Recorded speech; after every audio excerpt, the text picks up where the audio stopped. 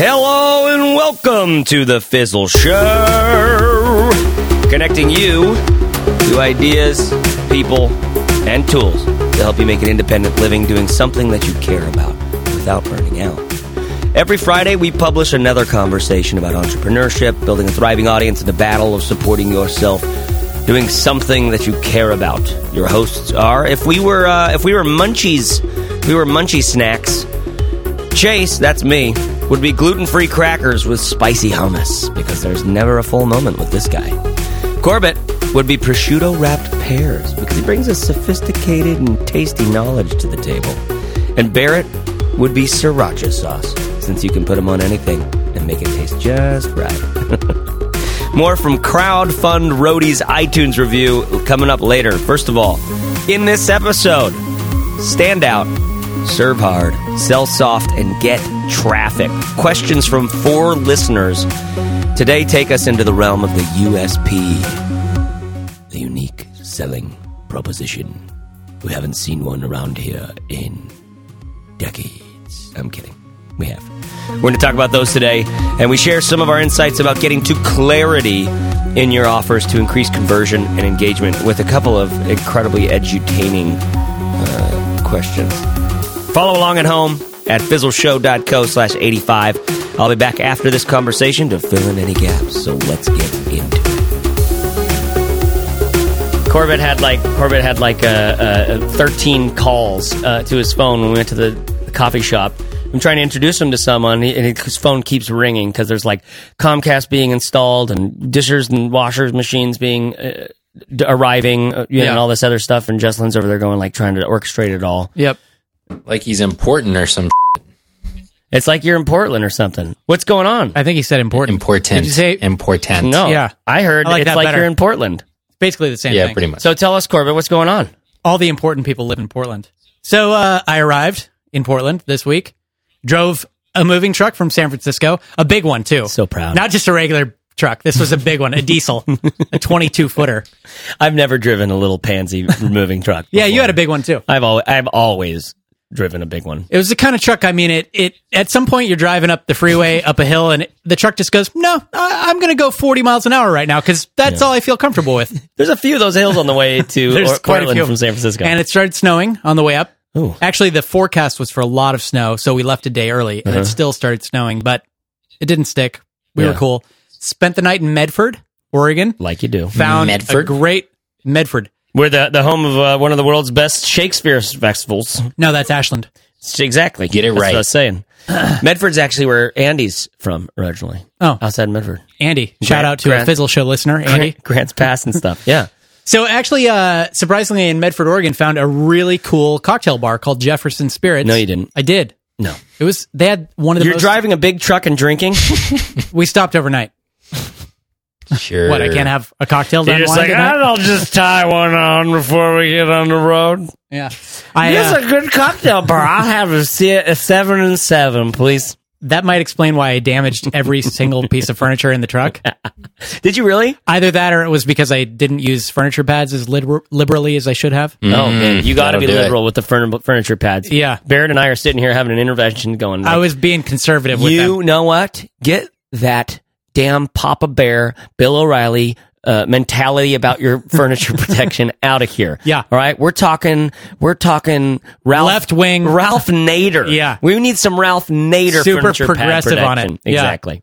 Libertarian So style. you moved up here. You moved up. We moved you in. Moved in. Had a great party. Showed up. Chase had a full welcome wagon. There were like 27 people at the new house. Yeah. Including some Fizzle members. Yep. Including some fellow bloggers from Kyle Portland. Wood, Jonathan Mead. Yep. Good times. Some good friends, some Campari and soda for Got an moved afternoon. in. It took us 3 hours to pack the truck and 50 minutes to unload it. Yeah. I was thinking about it, Chase is like either the best welcoming present or the worst. And you really have to like him for this to be a good thing, for him to be waiting there with Campari and 27 people. He had cocktail. He actually handed us a cocktail as soon as we got out of the truck. And then 10 people showed up. It's true.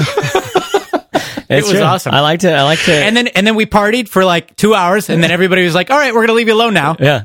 He was so excited. He could not even contain himself. It was pretty awesome. I was really excited. So we The party appreciate could that. not hold Thank him. you. Good. Thank you. Good. It makes you feel welcome when you show up. It's a bummer when you show up somewhere and nobody's waiting, Yeah. and you're like, no, I guess this is where we live now. Yeah, that's sort of it was my thing to do. My thing to do was to sort of invite you into my city Well, I appreciate that. again, to invite you home again, really into my bosom.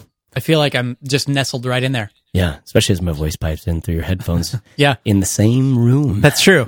Feels good. And that's how it would sound if I was in your bosom. It would sound like... Exactly.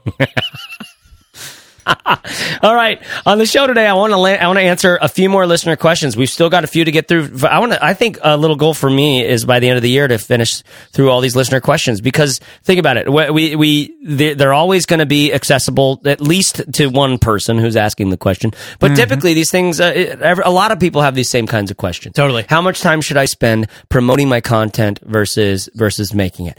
All these kinds of questions are sort of perennial in some ways. And oh my God, Perennial. Perennial. Good word. Yeah. Is that the right word though? Yeah, $5 word. $5. I thought that was only used for flowers. FDW, $5 word. Speaking of which, I saw the movie Birdman, and I'm not going to talk about it right now, but I want to do an episode of the show Just about it. where we all watch Birdman. Okay. And we try to get listeners to watch it as well, and then we talk about Birdman, because I think it's so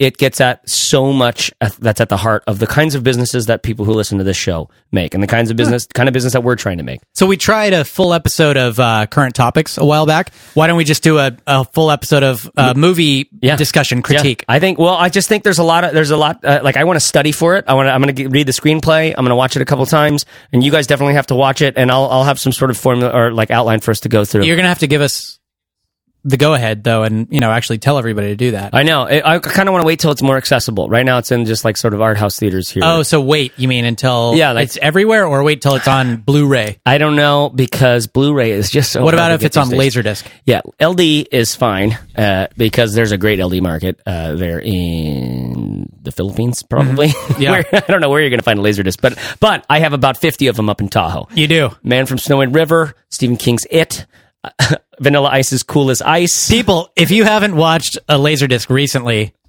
just try it again so you remember that, oh yeah, I have to flip it at 55 minutes. My dad spared no expense. He got the Laserdisc that will just pauses for about 6 minutes while it goes. You can hear the motor inside, like the eye like transfers over. Oh, and then it switches around to the other side? It moves around. Whoa. Who knows? Maybe they could have even put a second eye in there, and it just transfers automatically. Yeah. But anyways, maybe it flips the disc over inside. It like squishes it down. It's perfect time for going pee and making popcorn. Yeah. Yeah. Get enough time. Good so we're going to get into some questions here. Okay, so we got a question here from Talia of you. I absolutely love this URL. Partyinmyplants.com. Let's hear from Talia. Hey Fizzle guys, thank you so much for what you do. You rock at the whole edutainment thing. You know, education plus entertainment. Anyway, I have a question for you that's been holding me up big time. I run partyinmyplants.com, where I blog, make videos, and individually coach people on how to eat healthier without basically hating their lives. My struggle is with engagement, sort of. You see, my audience loves to read and watch my content and make the recipes I post, but they aren't the type, really as a whole, to post, comment, tweet, or share any of it on social media. They don't shy away from writing me personally about how much they love what I put out there, but they're not big online people in the sense that they don't get the whole ebook, digital program, online contest kind of stuff. You know, I mean, I've asked around and they've never heard of a newsletter. They follow no blogs and they've never bought an ebook. However, they're huge consumers of information online, like BuzzFeed-esque, Mashable type of information. So my question is, how the heck do I have an online business when all my audience wants to do is secretly consume and implement my useful information? Which is actually quite edutaining if I do say so myself. Am I totally screwed? Thank you guys so much. I'm on the edge of my seat for your answer. Okay, perfect. I mean, party in my plants. Am I right? That's incredible. It's so wonderful. It's really, really good. In fact, it reminds me of another blog that my wife pays attention to. It's a natural cosmetics blog called No More Dirty Looks. Ooh. Isn't that great? Yeah. I love those Just little punny things. That's great. Party in My Plants. One thing, and it doesn't sound like it's a problem because she has an audience already, but when she said Party in My Plants, I thought it might have been a gardening website, just right off the bat. So something to think about. But it sounds like it's more like a vegetarian lifestyle sort of blog, which is cool. Right. Yeah. And that totally works for that as well. Great name. It sounds to me like she doesn't have any trouble getting people to check out her stuff and even maybe buy things from her, but she's concerned that they're not sharing her stuff. She wants more of a presence on social media, it sounds like. Yeah, also, I mean, okay, so I'm pulling up the site, which is super fun and just looks like a lot of energy and excitement. Party in My Plants, I would say, Talia, doesn't actually explain, just like Corbett's question, that what you're talking about. So, I mean, it sounds like you have an audience that already understands, and probably a lot of people are landing on a blog post about a particular kind of thing. But for example, your call to action in your sidebar is, are you ready to get your party started immediately? And subscribe for a free copy of my ebook. So there's nothing in there that I want. I don't want an ebook. Right. I don't want to get the party started because I don't know what kind of party What I want is I want to know how to make the 5 most delicious veggie smoothies that I could possibly make and feel the best that I could ever feel. I want to know. And then I can see on the picture that you have 7 super things you can do right now, seriously, to get your party started. Again, not enough. You're not giving me a real specific thing like where it's so in. And one of the things that we've learned about, like, you've mentioned before on the show, Corbett, like getting concrete in your headlines or in something like that. Really concrete. When Corbett was making, when you were doing what? I think it was Start a Blog That Matters, which came after Traffic School, which was more of like Traffic School was expensive. A lot of people, and you're in a cohort, and then Corbett kind of like worked with you on stuff. Then Start a Blog That Matters had this extremely specific thing that it offered you. It had 13 weeks. In 13 weeks, you're going to have this as an outcome. Those kinds of concrete, specific kinds of things where you can use the words that they've, typed into Google. They're asking like, how do I get healthy? How do I eat more veggies? How do I, whatever they're asking, right? You're taking their words and being able to put something together that sounds really compelling to them, or to giving them something that they don't even know that they want, but they feel like they're going to get some concrete value out of it. Right. And so I would almost think about this in terms of 2 audiences right now. So Talia has people that she's able to talk to, customers, it sounds like, or readers that she's able to talk to, but she feels like they're a little bit quiet on the engagement front. They don't leave comments. They don't post things on social media. At the same time, that this space, healthy vegetarian lifestyle sort of stuff, that there are people sharing all kinds of content related to that right now. Yeah. In fact, we have friends at Minimalist Baker, for example. They post content about vegetarian and vegan options all the time. Yeah. And a lot of times they get hundreds or thousands of shares on each post. And these are recipes and things like that. Chelsea Dinsmore, Fizzler, she has a new site called The Simple Kitchen. She writes mostly about vegan and vegetarian options, and people are sharing that like crazy as well. We also know a lot of just lifestyle health blogs, and that gets a lot of shares generally as well. So I would think of it as 2 audiences. She has an audience right now, which eventually will be the silent majority. And that's what most people have. There's a lot of people that sort of lurk in the background that you never hear from. And they're a great base of people who will buy your stuff, and they'll write you, and they will be loyal customers and readers, but they're not necessarily the loud ones who are out there sharing stuff and tweeting you and stuff like that. I think there's a second audience that Talia hasn't tapped into yet that she'll be able to find that will be more likely to share everything. And she's going to find those people when she starts writing more concrete, more shareable headlines, I think. And it sounds like she's close, because that headline you said, 7 things. Yeah, 7 super things you can do right now. And I want you to give me more than just to start the party. Because I'm not here I don't want to start a party. I want to eat healthy or what. I don't know. Right. Whatever. I don't know what they want to do. Right. So that was the beginning of a fantastic headline.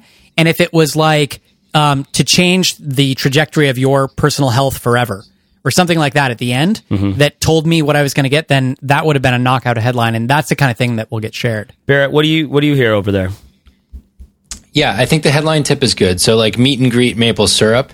I think you make white sugar the bad guy somewhere in the post here, and A better headline maybe could have been why you should use maple syrup instead of white sugar in all of your recipes, or something like that. And then at the bottom of your post, you've got about 18 things you're asking people to do. You've got, on this post in specific, you've got 4 links to other articles or recipes that use maple syrup. Then you have your share buttons. Then you have 6 pictures of posts they might check out if they like this one. Then you have an email opt-in form. Then you have your author box. And then you have the comment thing. And so what that tells me is you would love people to do all of those things, but for the reader, they're not going to sit there and go one after the other and do all of those things. And so I think you have to decide what's most important to you when somebody gets done reading one of your posts. Do you want them to share it on Twitter? Do you want them to comment? Do you want them to email you about it? Or do you want them to keep reading your site?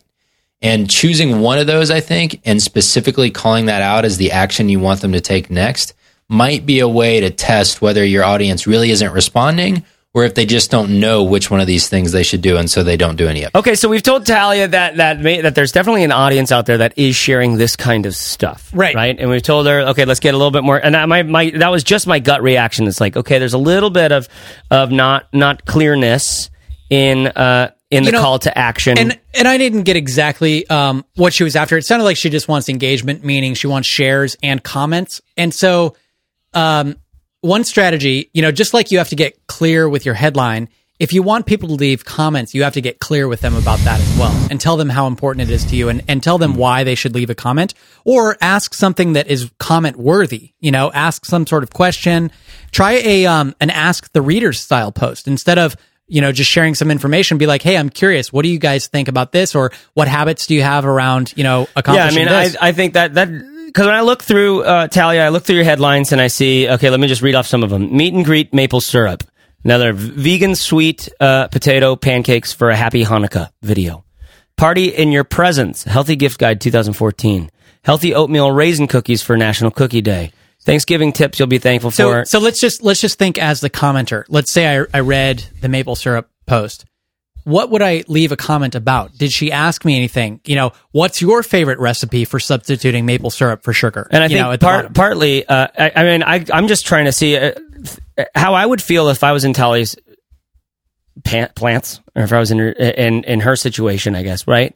I would be, I think where I've been before is I have a lot of ideas on things I want to write, and then they don't necessarily line up with what people want to hear. And there's 2 things that I think are critical for an entrepreneur like us, especially as solo entrepreneurs.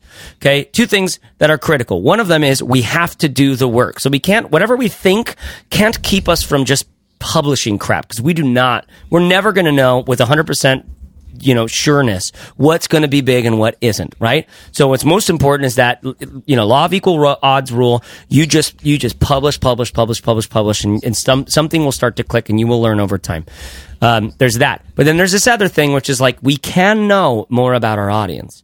We can know and specify more directly, because you might be saying, Talia, I want to make a site for people who want to eat healthy. Okay. That's really broad. If you set up a Google, I heard this great tip from Sam at useronboard.com. He said, here's a good test of a niche for me. If I set up a Google Alerts for this kind of keyword or this topic or this thing, I should be getting at least, probably around 1 to 5 articles or hits a day from that in an email. Yep. If there's a lot, it's too broad of a thing. If there's none, it might not be that active of an idea yet, right? Not that it's like that every successful thing fits in that thing, but that's just what he looks for.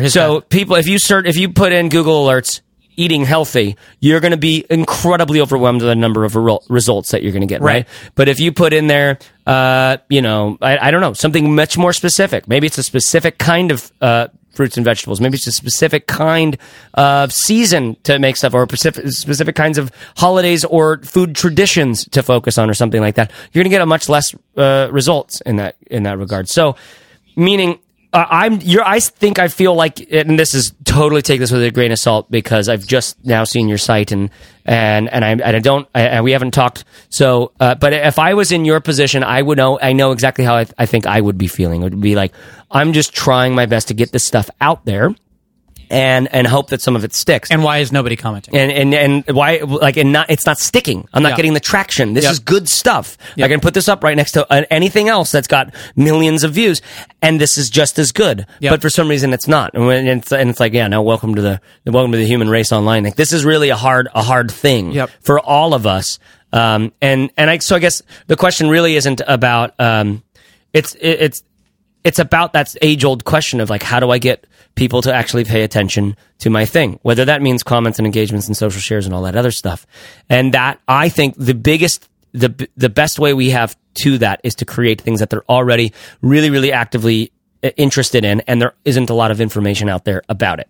This is a challenge, because you have a lot in you that you can share, and not very much of it might fit into that sort of category right now. And you also might not know what those categories are. Mm-hmm. What is it? Just focusing on the sweet potato? Is it just focusing on the kale or the things? Right? What if instead of it was partyinmyplants.com, it was kalepatrol.biz, and it was just about kale? Right? That's a different thing, and it's a potential hypothesis worth testing. Yeah, I guess. And I wouldn't suggest that she needs to change the overall direction or the title. I think she just needs to get more specific with each piece of content, and then think of comments as an empty restaurant. It's really hard to get people into a restaurant when there's nobody in there, right? Mm-hmm. You look at the place and you're like, oh, why is nobody in there? I'm not going to go in there. And comments are kind of the same thing. So what I would do is run an Ask the Readers post. Run something that's very much an open-ended question where you're saying, hey, I want your feedback on this. And then the people who write her in, she gets email from her readers. I would write them and say, hey, I'm publishing a post on Tuesday.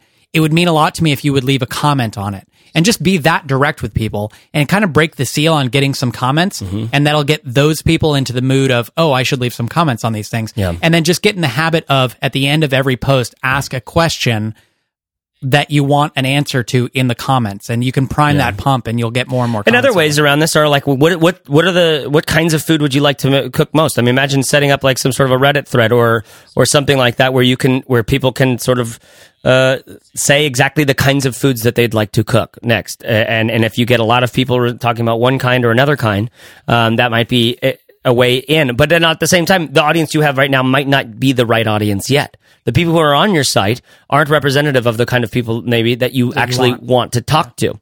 So that it takes a lot of time to develop that. She's doing great though. The attitude is awesome. The photos, the name, everything is headed right in the right direction, I would say. You look like a party, Talia, and a very edutainment rich environment. So if you got more follow-up questions, let us know. Fizzleshow.co/ask. Hope that's helpful, Talia, and anybody else who's partying with plants. All right, let's get to another question here. This one is from Paul, and he's from the Netherlands. This one's pretty funny. Yes, you Fizzlers out there, this is Paul Riggin from the Netherlands. I made a request by email if you would be able to answer a question I have. I am a treasure hunter, awesomizer, inspirator, trainer, coach. I like to train and coach people and get them into awesomeness, leading a fulfilling life, sharing their knowledge, ideas, thoughts, and produce projects, ventures, and businesses out of it that change the lives of many. And I write a blog each day and a podcast included for the past 231 days. And I have a conversion problem because I only have 12 subscribers to my blog. I've got some online programs on my website, but probably they are too, not simple enough for people to understand. So I got a picture of what's wrong, but the main question still remains, how can I raise my conversion? I'm trying to build an intimate relationships with my subscribers. I hope this works. I will redesign my website to make it more attractive and more simple. And the main thing I want to do is revolutionize the world and awesomize it. Please advise. Paul, that is incredible. That's good radio right there. That is such good radio. So he just thought he would have the radio playing in the background. Oh, I loved it. I loved everything So about he's it. I just picture him with like a cocktail in his hand. Talk about a party in my plants. Yeah. You know what I mean? For real. This is an edutainment. This is an edutaining thing. I blame everything about that on Chase. Yeah. Seriously. And I feel like you really invited that. I did. That Well, whole environment. you guys, you want to play with the monkey? You got to handle the bananas falling from the tree. I don't know what that means. You mess with the ball, you get the horn, and that's where I ended up. I like it. Man, Paul, great. Paul, thank you. First of all, great energy. I'm sure there was a question in there. He wants to awesomize the world. I like that. Yeah, I love that beginning bit where he was like trying to call it like all these words he strung together, and then it's perfect. It's perfect. I love it. So what I'm lacking is any idea of what specifically you do. I understand training and coaching. I understand the emphasis. Yeah, I seems couldn't to be get. on Was awesome. it fitness or was it? Sounds like awesomizing lives, yeah, which is cool. But at the same time, I mean, if I could earn a living awesomizing lives, I think I'd be fired up about that. Yeah, I think it's really hard to get that. Like you said, you've got 12 subscribers. When you do talk to people personally, he says they normally subscribe. But that can be like, then you're limiting yourself to being able to talk about personally. Your question, the main question that I think I heard, guys, and correct me if I'm wrong, is really about how do I get more subscribers? How do I increase that conversion? Right. And just like we had with Talia, it's like offer something really, really, really valuable. And it's not just like, do you want to have an awesome life? Get this. It has to be more, like awesome is this massive pizza pie. And you got to focus on like one slice of this thing. Yep. Right. And I don't know exactly how I want to take that metaphor. Because I was almost like, and you got to be just this one pepperoni or something on there, and or so I don't know if it's your topping or a slice, but I think you're something there. Well, and when you're able to convince people in person of something that you can't do online, it's usually for a couple of reasons, or for one of two reasons. One is when you talk to someone, you're more clear about it than you can write on your own for some reason, just because you're judging their body language, you're able to answer questions, you can get a lot further in the conversation than you can when you write. So part of that is just becoming a better writer, finding your voice, learning to refine what you're saying to people in a short amount of time. Yeah. The other reason you can convince people in person but not online is that you have more time, because it's rude of someone to walk away, or maybe because you have coffee scheduled and there's a whole half hour of it. Yeah. Whereas when someone comes to your site, it's like there are 100 different tabs open on their browser of articles that they want to go read. They open yours, they look at it. Nope, I'm headed for the back button if they don't get it within a few seconds. So you have these like precious few seconds that you have to wrap somebody up with. And if you're just saying, I'm here to awesomize your life, they either don't believe it's possible, don't know what it means, or they don't want awesome in their life. They want to lose weight, or they want to be happier. Again, you got to wonder how these people are going to find it. Who's searching for like, my life isn't awesome, how do I make it awesome? Probably a lot less than people who are searching for like, how to deal with depression, or I hate my job, or motivate me. What's so great about the world today, what's so phenomenal, is you can really make a couple bucks doing just about anything you want, man. It's real. The potential's wide. Your opportunities are wide open, and it's awesome. But we still have this age-old problem of how are people going to find you? Back in the day, we had a village, and there was 150 people, and you could go door to door and tell everybody about them, right? About what you do. Now we're thinking on the scale of the internet, and we're not satisfied to tell 150 people when maybe 3 or 4 of them are going to be interested, and that can't create an actual long-term viable income for you, probably, right? So you have all this opportunity, but you still have all of these problems in that with like actually getting into the hearts and the minds and the ear holes of the people that we need to get to. So it's an age-old problem.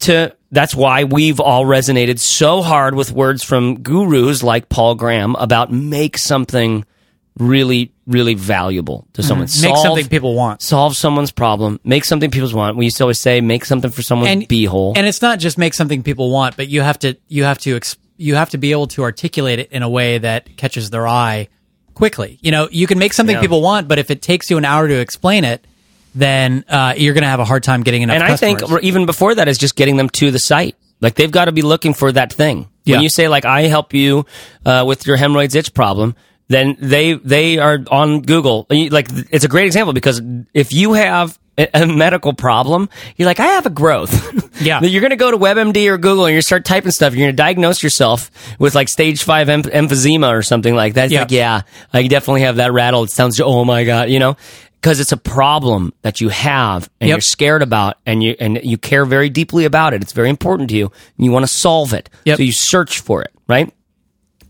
That's where I think there's a disconnect between that and just the word awesome, or even like I think more and more people are probably searching for life coach and all this other stuff. Then it's like, how do you get found? That's why I always love thinking about like if you were doing this business on just a local scale, where would you find the people that you wanted to talk to, Paul? Would they be at the coffee shop or the bar, or would they be at this kind of bar or that kind of bar? Cinnabon. Or would they be at? They would definitely be at Cinnabon. It's like, what time would they be at Cinnabon? Is a real question. But that kind of stuff, because it helps you think about, like, I mean, when you're thinking about running things on a local level, you stop thinking at the scale of the internet and you start thinking at the scale of humans, of actual people with real problems. And I love to hear of you like actually talking to people, and because then you get to hear what their problem actually is. I would record the conversations he has where he's able to convince people and then play them back so he gets to hear the language that he uses and the questions that people are asking. Yeah. And more important than the language he uses are what questions are people asking and what are the words they're using, and that's probably what his copy should be comprised of. Barrett, what do you hear over there? Yeah, you know, I'm looking at Paul's site. You found it? What is it? Yeah, it's paulricken.nl. And I was just trying to picture, you know, who's the person who comes here and who's the person who trusts Paul to, in Paul's words, make them awesome or make them a creative supernova, as he says.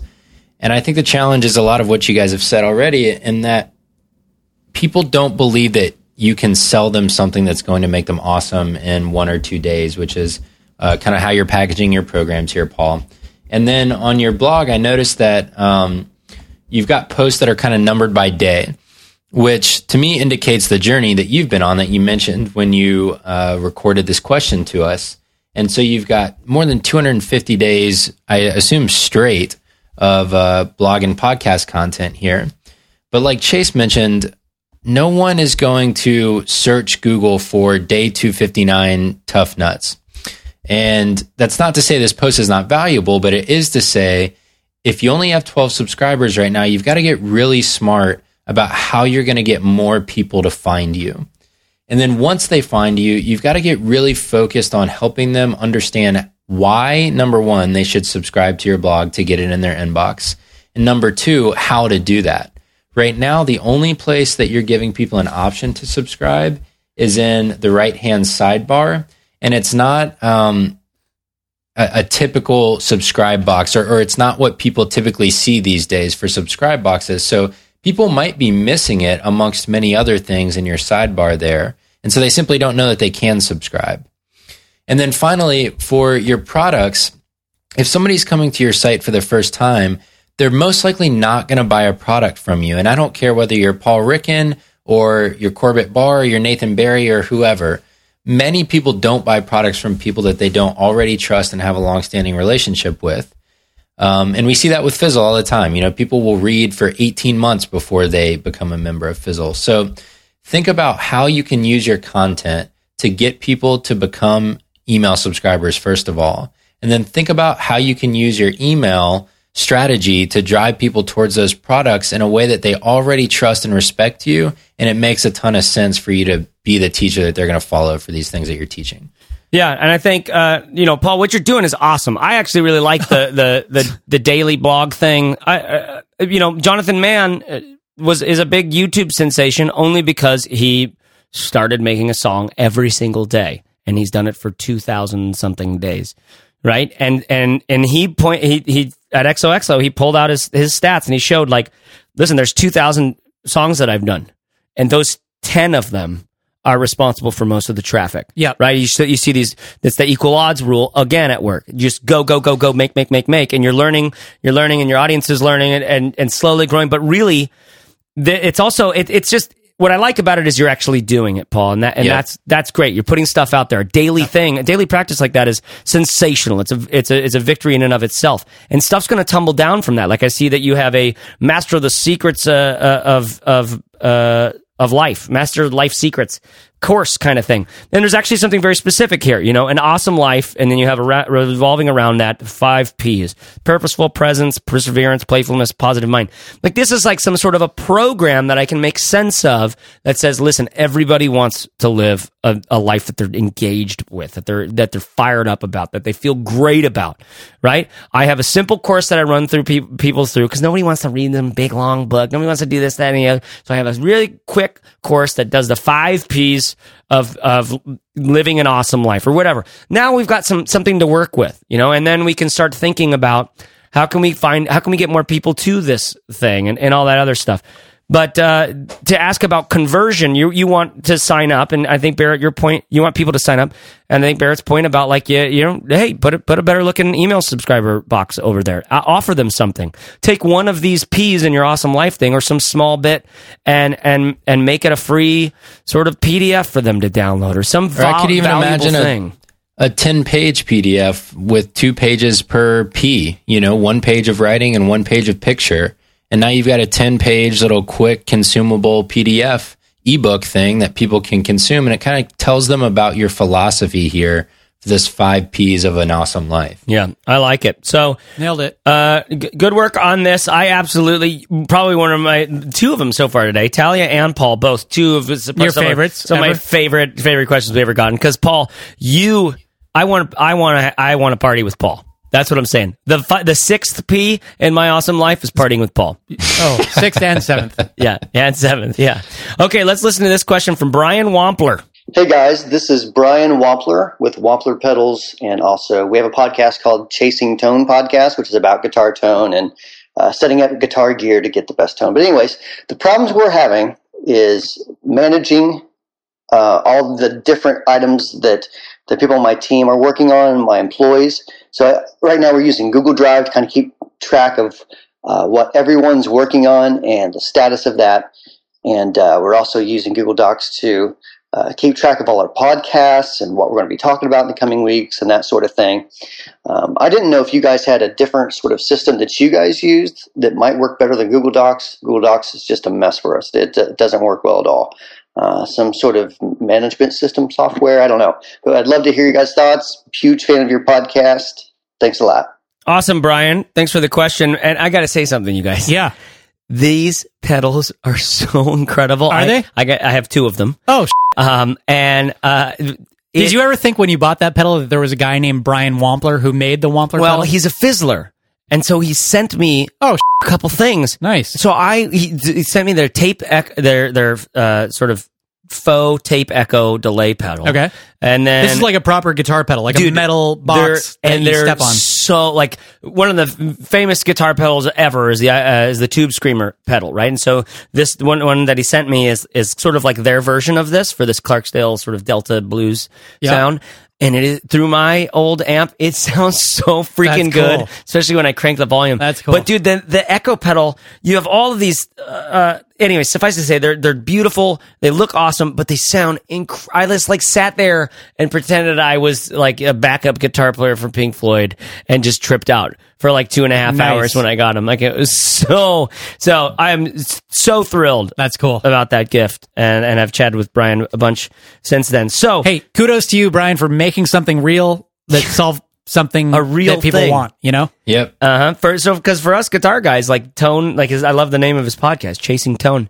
Yeah. Because that was like when I was playing a lot of guitar, that's the thing you do. That was it. It was like I was just listening to Eric Johnson and trying out different batteries in my pedals. Mm-hmm. So his question really is about what do we use for project management as a team? And it sounds like he's using Google Docs.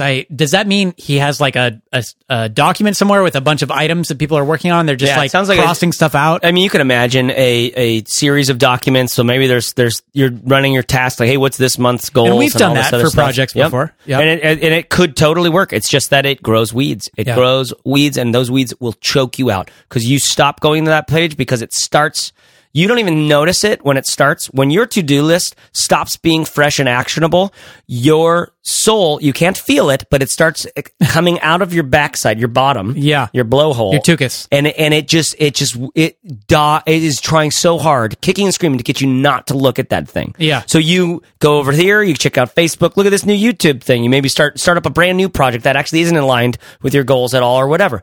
So that's why, like in the GTD method and in my productivity course, like this concept of keeping so David Allen, GTD, in order to keep things active, he does Good Times Dave. He does Good Times Dave. Good Times Dave. That is the Korb Bomb bell given to us by Kalen, who was a listener of the show. I had coffee with him, and he's like, listen, I made this. It's this bell that he drew this picture of a bomb on it. And he said, Korb Bomb. I don't know if Good Times Dave was worthy or not, but I really just have been itching to use this thing. It's the first time I've seen it in person.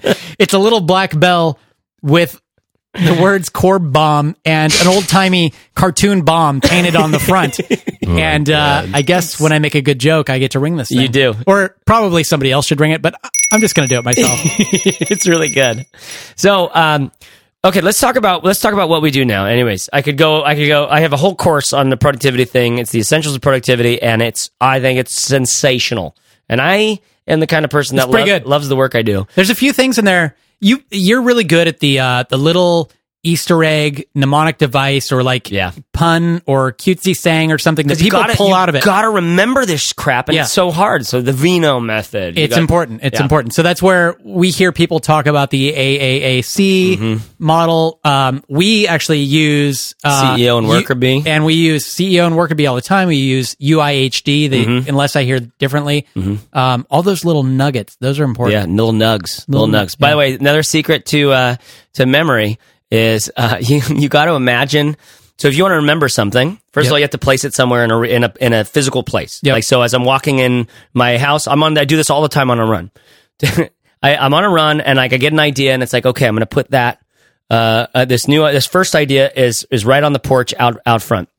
But the secret to it is you got to make it a visual metaphor, and it's got to be dirty. It's like there's got to be a pee-pee involved somewhere. Really? And because that's your secret. Because no, but this is just something. This is if you read Moonwalking with Einstein, they talk about this. It's like when it's absurd or really gross or sexual, your mind just remembers that stuff. It has to get off of the realm of decent. And you could take it however indecent you want, but you will remember it. So the one that I have from today is so terrible as a way to get me to remember this bit that I think would be a good either post or sort of copywriting idea, that like the problems that are the most dangerous to you are the ones that you don't know that you're committing. You're searching about, how do I do this over here? Like Brian's question, maybe, how do I do project management better? But the things that will finish off your business, that will make you quit your thing, are things that you don't know that you have this problem with. Yeah. You know, so you have to get that input from other people. Yeah, that's true. And it felt like this interesting sort of, so I had that on this run. I went on a 12-mile run, and then I remembered that as soon as I came walking in there, because there was some lewd sexual stuff going on on my front porch in my head. Oh, in your head. Okay. I thought you walked out your front door and somebody was doing the dirty deed out there. Yeah, well, my house cleaner does sort of every once in a while. Oh, God. Okay, so back to Brian's question. Let's tell about what we do. We use Asana right now, and Brian and everybody listening to the show, Asana for teams is really great, okay? I had tons of struggles with it because it works so differently than what I was using at the time, OmniFocus. So the thing that I talk about in the productivity course is, listen, your project planning is different from your actionable list. Actionable list is only ever things that I can do, and they have a desired outcome for each of these things. They're clear, they're concrete. Yep. Verb, noun, object. Right? It's not like get in touch with so and so.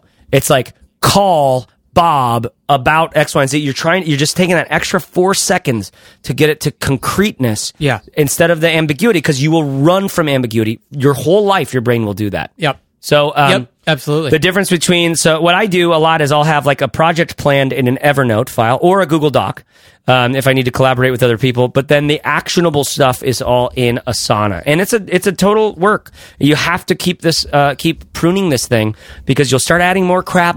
So I'm doing this right now, and Barrett, it sounds like you are as well. We're at the end of the year, and I'm just like, I'm deleting everything that isn't actionable, that is not going to get done by the end of the year, and I'm completing everything that I could possibly get done before then because it's going to be fresh start as soon as January 1 rolls around. Something that we've struggled with, so we love Asana, and we kind of use it for a combination. We do project planning as well as like individual actionable tasks. One of the things we struggled with, I think, is some confusion over what's a project and what's a task. Yeah. Because we have these shared places where we need to talk about projects. Because when you come to a status meeting, I don't want to know that you have to call Bob about X, Y, and Z. Yeah. I want to know that you're working on podcast promotion. Mm-hmm. But when we put podcast promotion in a project list so that we can discuss it quickly, you might feel like, well, that's not something I can do. Yeah, it's not. It's not something you can do. That thing would be 100 steps. The definition of a project is anything that's more than 2 steps. Right. And this is one of my big problems with Asana what it's always been, but it's something that we're learning how to deal with. And so I'll create my private projects. Exactly. That then I'll be able to populate and plan out and do some private tasks too. So those are things that you won't be bugged by. But at the same time, like when it's like, oh, this project for this month for you is get the podcast more promoted or promote the podcast more or whatever, right? Then it's like, okay, well, that is a series of a ton of different, first of all, we got to brainstorm, we got to come up with the ideas. Then we got to make decisions based on those brainstorms and probably just hypotheses that we could test and research about. Yep. Do a little bit of research in there as well. All of these are different tasks. And then there's going to be stuff that we're going to be doing that we don't even know what that's going to be yet until after we do the planning and brainstorming and deciding. Right. Then we generate that more stuff list. So it's like now that went from one task to like a pretty robust thing. Yep. And that's something that human brains just are not we don't see that unless you're really trained or unless you're my wife. We don't see that and then go, I need to untie that down and do a bunch of stuff. Yeah. Because for me, I'm always running to whatever has the most energy and excitement, and it's never going to be the thing I have to work for. Yeah. So when I see that, I just am blind to it. You get blind to it. And this is why projects don't ship.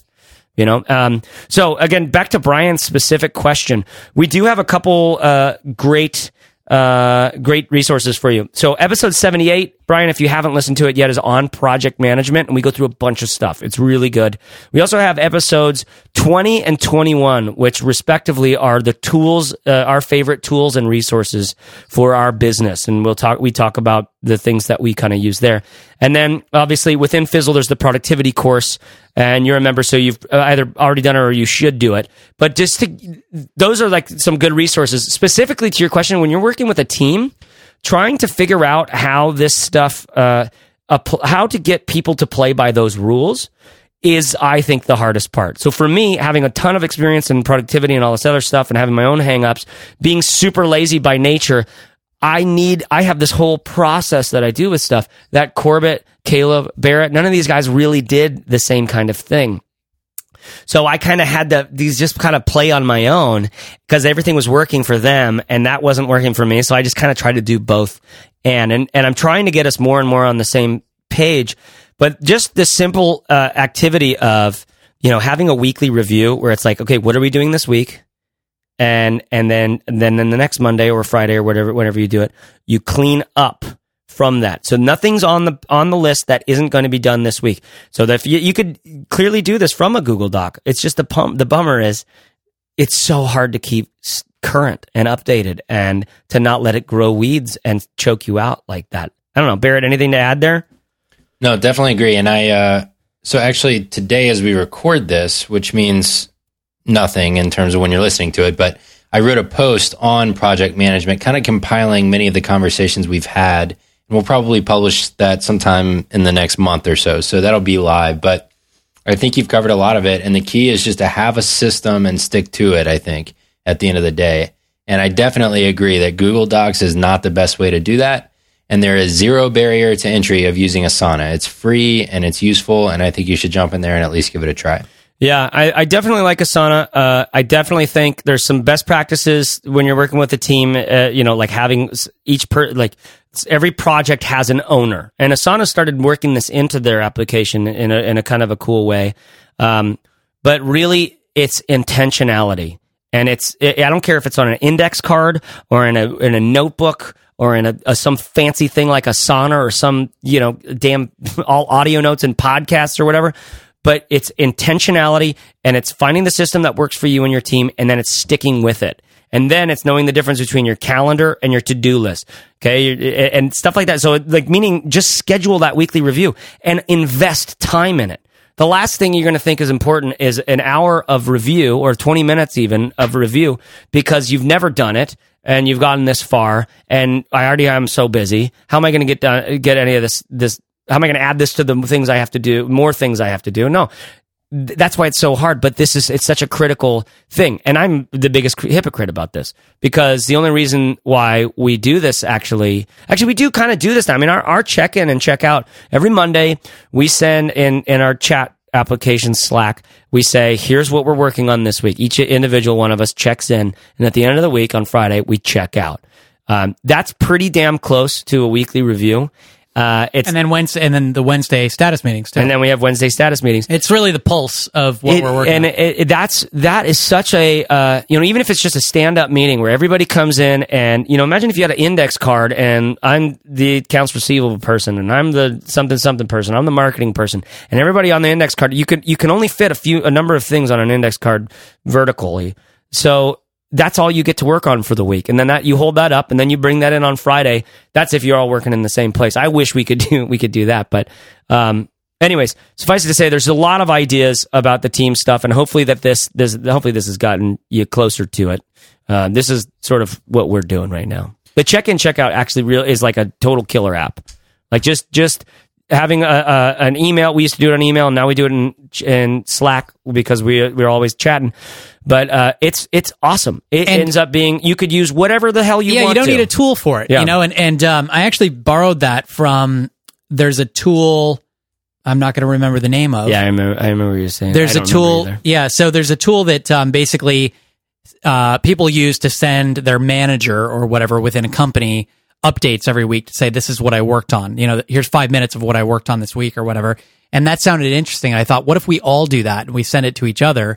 And you don't need a tool to do it. And we actually, we even hack within Slack. We use, because their text post thing doesn't really work within the app, you have to go external to the web. So we actually just use a text snippet, which is kind of like what you would write code in, to share with people. And that works fine. Yeah. You don't need to make it any fancier than that. Listen, we got one more question here in SpeakPipe. It's a 58-second long question. You think we could do it? 58-second I haven't listened to this one yet from Sue. The issue is, how long is the answer? Let's get into it. Are you ready? Let's do it. Hi there, my name is Sue, and I'm in the process of extending my freelance film editing business into a production house. I'm very clear about the films I want to make. Their content is very specific, and therefore the market is very specific. And I do believe there is a space for the films that I want to make. I'm in the process of writing the copy for my website, but I really cannot bear the idea of doing hard sell, and it just goes completely against my grain to write in a hard sell manner. Can you suggest any successful websites who do great copy but without the hard sell, or any websites that actually have writing tips that create really creative and direct copy for websites but absolutely no hard sell? Thank you. Oof, good question. I just love where this is coming from. Mm-hmm. Okay, the first thing that came to mind is on VHX.com, or is that what it is? VHX.com, I think. It's kind of like Gumroad for filmmakers, basically. And on Gumroad as well, there's a bunch of things that are selling there. But there's just a bunch of sales pages for these kinds of projects. And on their blog, they oftentimes mention these. So I'm going to put this in the show note, blog.vhx.tv. I'm going to put that in the show notes. And there's a lot of different projects that they link to. So I'm just looking at the first one here. The past is a grotesque animal. So what you see is like layout stuff and seeing the kinds of things that these people are writing about. I would totally recommend looking at a bunch of these, especially the ones where like they're recounting the month and showing what went really well, what are performing well, what ones are. A movie that I really liked was Indie Game, the movie, and they've always done a great job of marketing, and they had different packages and all this other stuff. So I'm going to put a link to their sales page in the show notes as well. What do you guys think of when you think of who writes well and has good sales pages and stuff? Well, to me, the first thing that comes to mind is that the more desirable your thing is, the less selling you have to do, right? Yeah. So if you had a cure for cancer, you're not going to have to do any selling at all. People are going to beat a path to your door, right? Mm-hmm. So the better your thing is, whatever, if she's making a film, if this is an incredible film and critics love it, then she's not going to have to do hard selling to sell this thing. And I often think the best sales pitch is no sales pitch at all. That's where I would love to get, because nobody likes to do hard selling, right? Mm-hmm. And some people really don't like to do it, like Sue here. And we're kind of in the middle. I think we're okay with a little bit of selling, but not like the really hard sales pitch thing. Yeah. So that's where I always try to get to. And if you think about people like Sandwich Video, for example, to use another film example, they don't do any selling on their site, right? All they do is put their work on the homepage. You get to experience their work, and there's probably a contact page that says, get in touch, project start at 6 figures or something, right? Yeah. Basically, that's all they do for selling. So that's your end goal. You can't necessarily expect to get there right away because you have to build up this desire in people. And I think you're going to have to commit to doing some level of selling. Yeah. Some soft selling, some just being honest. And instead of thinking of it as selling, just think of it as just honesty. Like, well, yeah. I think of like how I really think that you should be careful of STDs.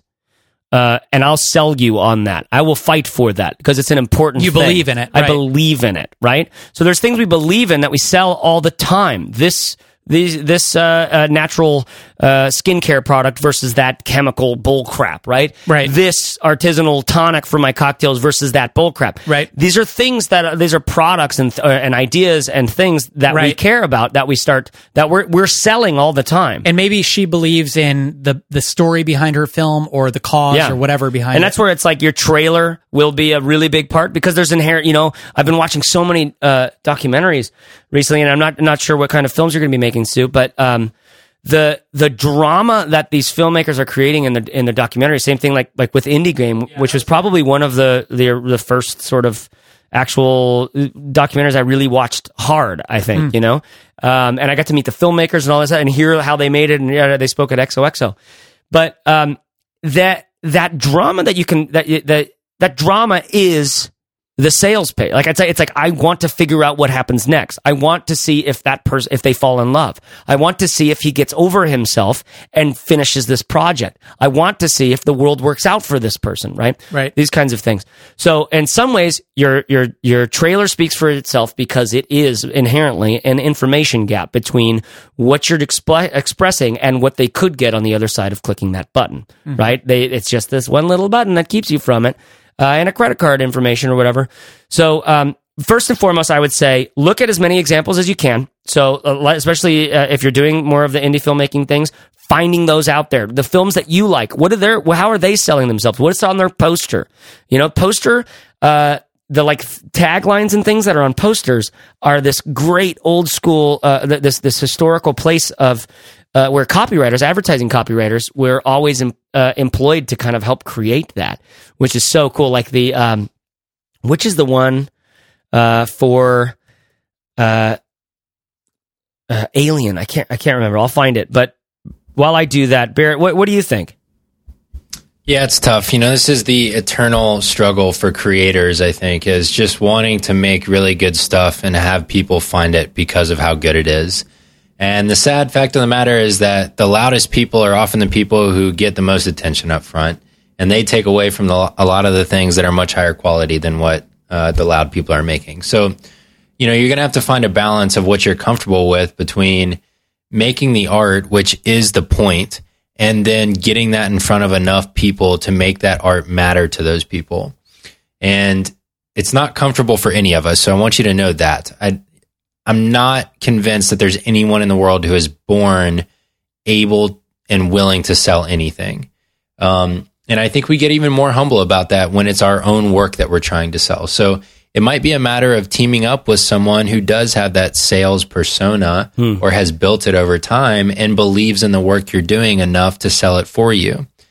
If not, then yeah, I think you make great points about great copywriting, showing portions of the work to convince people that it's worth their investment, doing partnerships with other audiences where they can help promote your work to an existing group of people who might be interested in it. These are all ideas that might work, but you've got to figure out what's the approach that's most going to reflect the approach you want to take and also honor the work that you've done, because it's no use making that art if you don't at least try and get it in the hands of people who could benefit from it.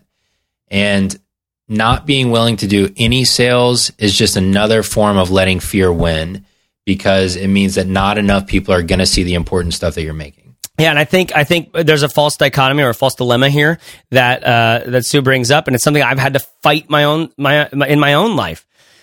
She says, I don't want to do the hard sell. Well, what's a hard sell? How could you possibly sell a movie as a hard sell?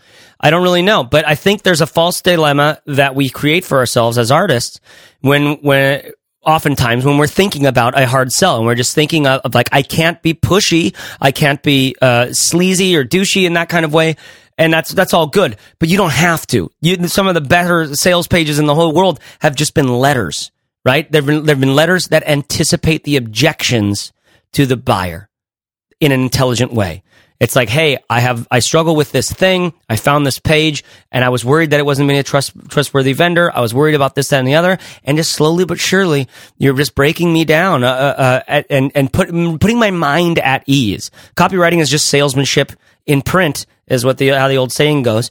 And, it's really, The dream, I think here, Sue, is that you get to communicate the heart of what this film is and what it means and what it can do for you as the viewer. You get to do that truthfully and authentically, as truthfully as you can, right? You get to be more honest about this thing, and that ends up being a great sales And then pitch. once you make your case, the sales pitch part of it can be as simple as, it's on sale. Here's a link to buy it. Yeah, I mean, because really, it's what you're talking about is just saying, like, buy this film. I think it's going to be good for you. Is that hard enough? Is that soft enough? Is that too soft? Is it too hard? I don't know. You're going to have to set those sort of boundaries. But you're going to make you're your own worst enemy in this situation. Artists like me are always our own worst enemy. Yeah. I'm the one who's making my life unhappy. I have everything going for me. I should be freaking grateful and satisfied, but I make my life like a nightmare, because it's like, well, it's not authentic enough. Oh, I'm not really putting myself out there and making enough risks. All this stuff, they're internal debates. And so I think, Sue, you might be doing some of that yourself. Make this film, or these films, get them out into the world, put up a great page, figure out display the drum of this thing and get us into it. And if we buy, we buy. And if we don't, someone else will, potentially. And I hope that's what happens for you. All right, guys, I think that we got to call it there. I mean, we're already past our time, but that's all of our SpeakPipe questions. Spork Pip. At the end of the year, it's kind of nice to start clean there, but that means, Fizzler, 2015 is right around the corner, and I want to hear from you. You got to bring it. Fizzleshow.co/ask will take you straight to Spork Pip, and you'll be able to just record your own question. You could always, of course, send us an email at heyguys@fizzle.co and just mention the podcast, and we will we'll answer your question on the show as well. Anything else to add, guys? That was fun. That was great. That was fun. Little stand-up, little after post-espresso stand-up in Portland. Barrett, have fun out there in New York. What are you doing podcasting right now? It's like dinner time. Yeah, isn't it like a million years old? It is dinner time, but Nicole had to work today, so today was kind of my work day so that we can go have fun tomorrow. Got it. Where are you going tonight? Are you going somewhere? I think we might check out a place here in Brooklyn called Wild. All right. And they have organic, gluten-free pizzas, which is like... right up your alley. Yes. Yeah. I mean, some guys it's fancy like you just have all the fun. I am so sad that that's what your night in New York is going to be like. I'm going to try really hard not to make fun of you right now and just kind of just let it go. So I hope you have a really good time. Have a good time, Barrett. I have been Chase Wardman Reeves. I've been Corbett Barr. I've been Barrett Brooks. We'll see you there. We'll see you on another time. So there you have it. Our thanks to Talia, Paul, Brian, Sue for your questions. We love hearing from you guys. You, listener, yes, you could ask your question and we'll get to the answer right on the air. Just head over to fizzleshow.co/ask to record your question, or you can always just shoot us an email at heyguys@fizzle.co. fizzleshow.co/85 is where you can find show notes today, including links to all of our question askers and the several links that we mentioned about the copywriting pages to look at. Check those out, especially if you like independent film. That's fizzleshow.co/85. Here's the rest of Crowdfund Roadie's iTunes review. He or she says, "Get ready to learn, laugh, and launch something amazing. Much love, guys. Keep the knowledge nuggets coming." You got it, Crowdfund Roadie. Thanks so much for your intro and your iTunes review. Listen, if you like this, please leave us an honest rating in iTunes. It doesn't cost you much, and it means the world to us because it helps other fighting founders out there putting their butt on the line to find this show. iTunes tends to like those reviews. So if you head over to iTunes Store, search for Fizzle, you'll see the Jamaican dancehall booty music, and then you'll see the Three White Guys. That's us. I mean, you can review both of them, but we would ask that you review at least us as well. It's holiday time. Hope you're ready for it, and I hope you enjoy it. May you have a roof for the rain and walls for the wind, and may you find something solid to put your foot on as you take the next step. Find care, take care, serve hard, and dig in. Thanks. And I'll talk to you next Fizzle Friday.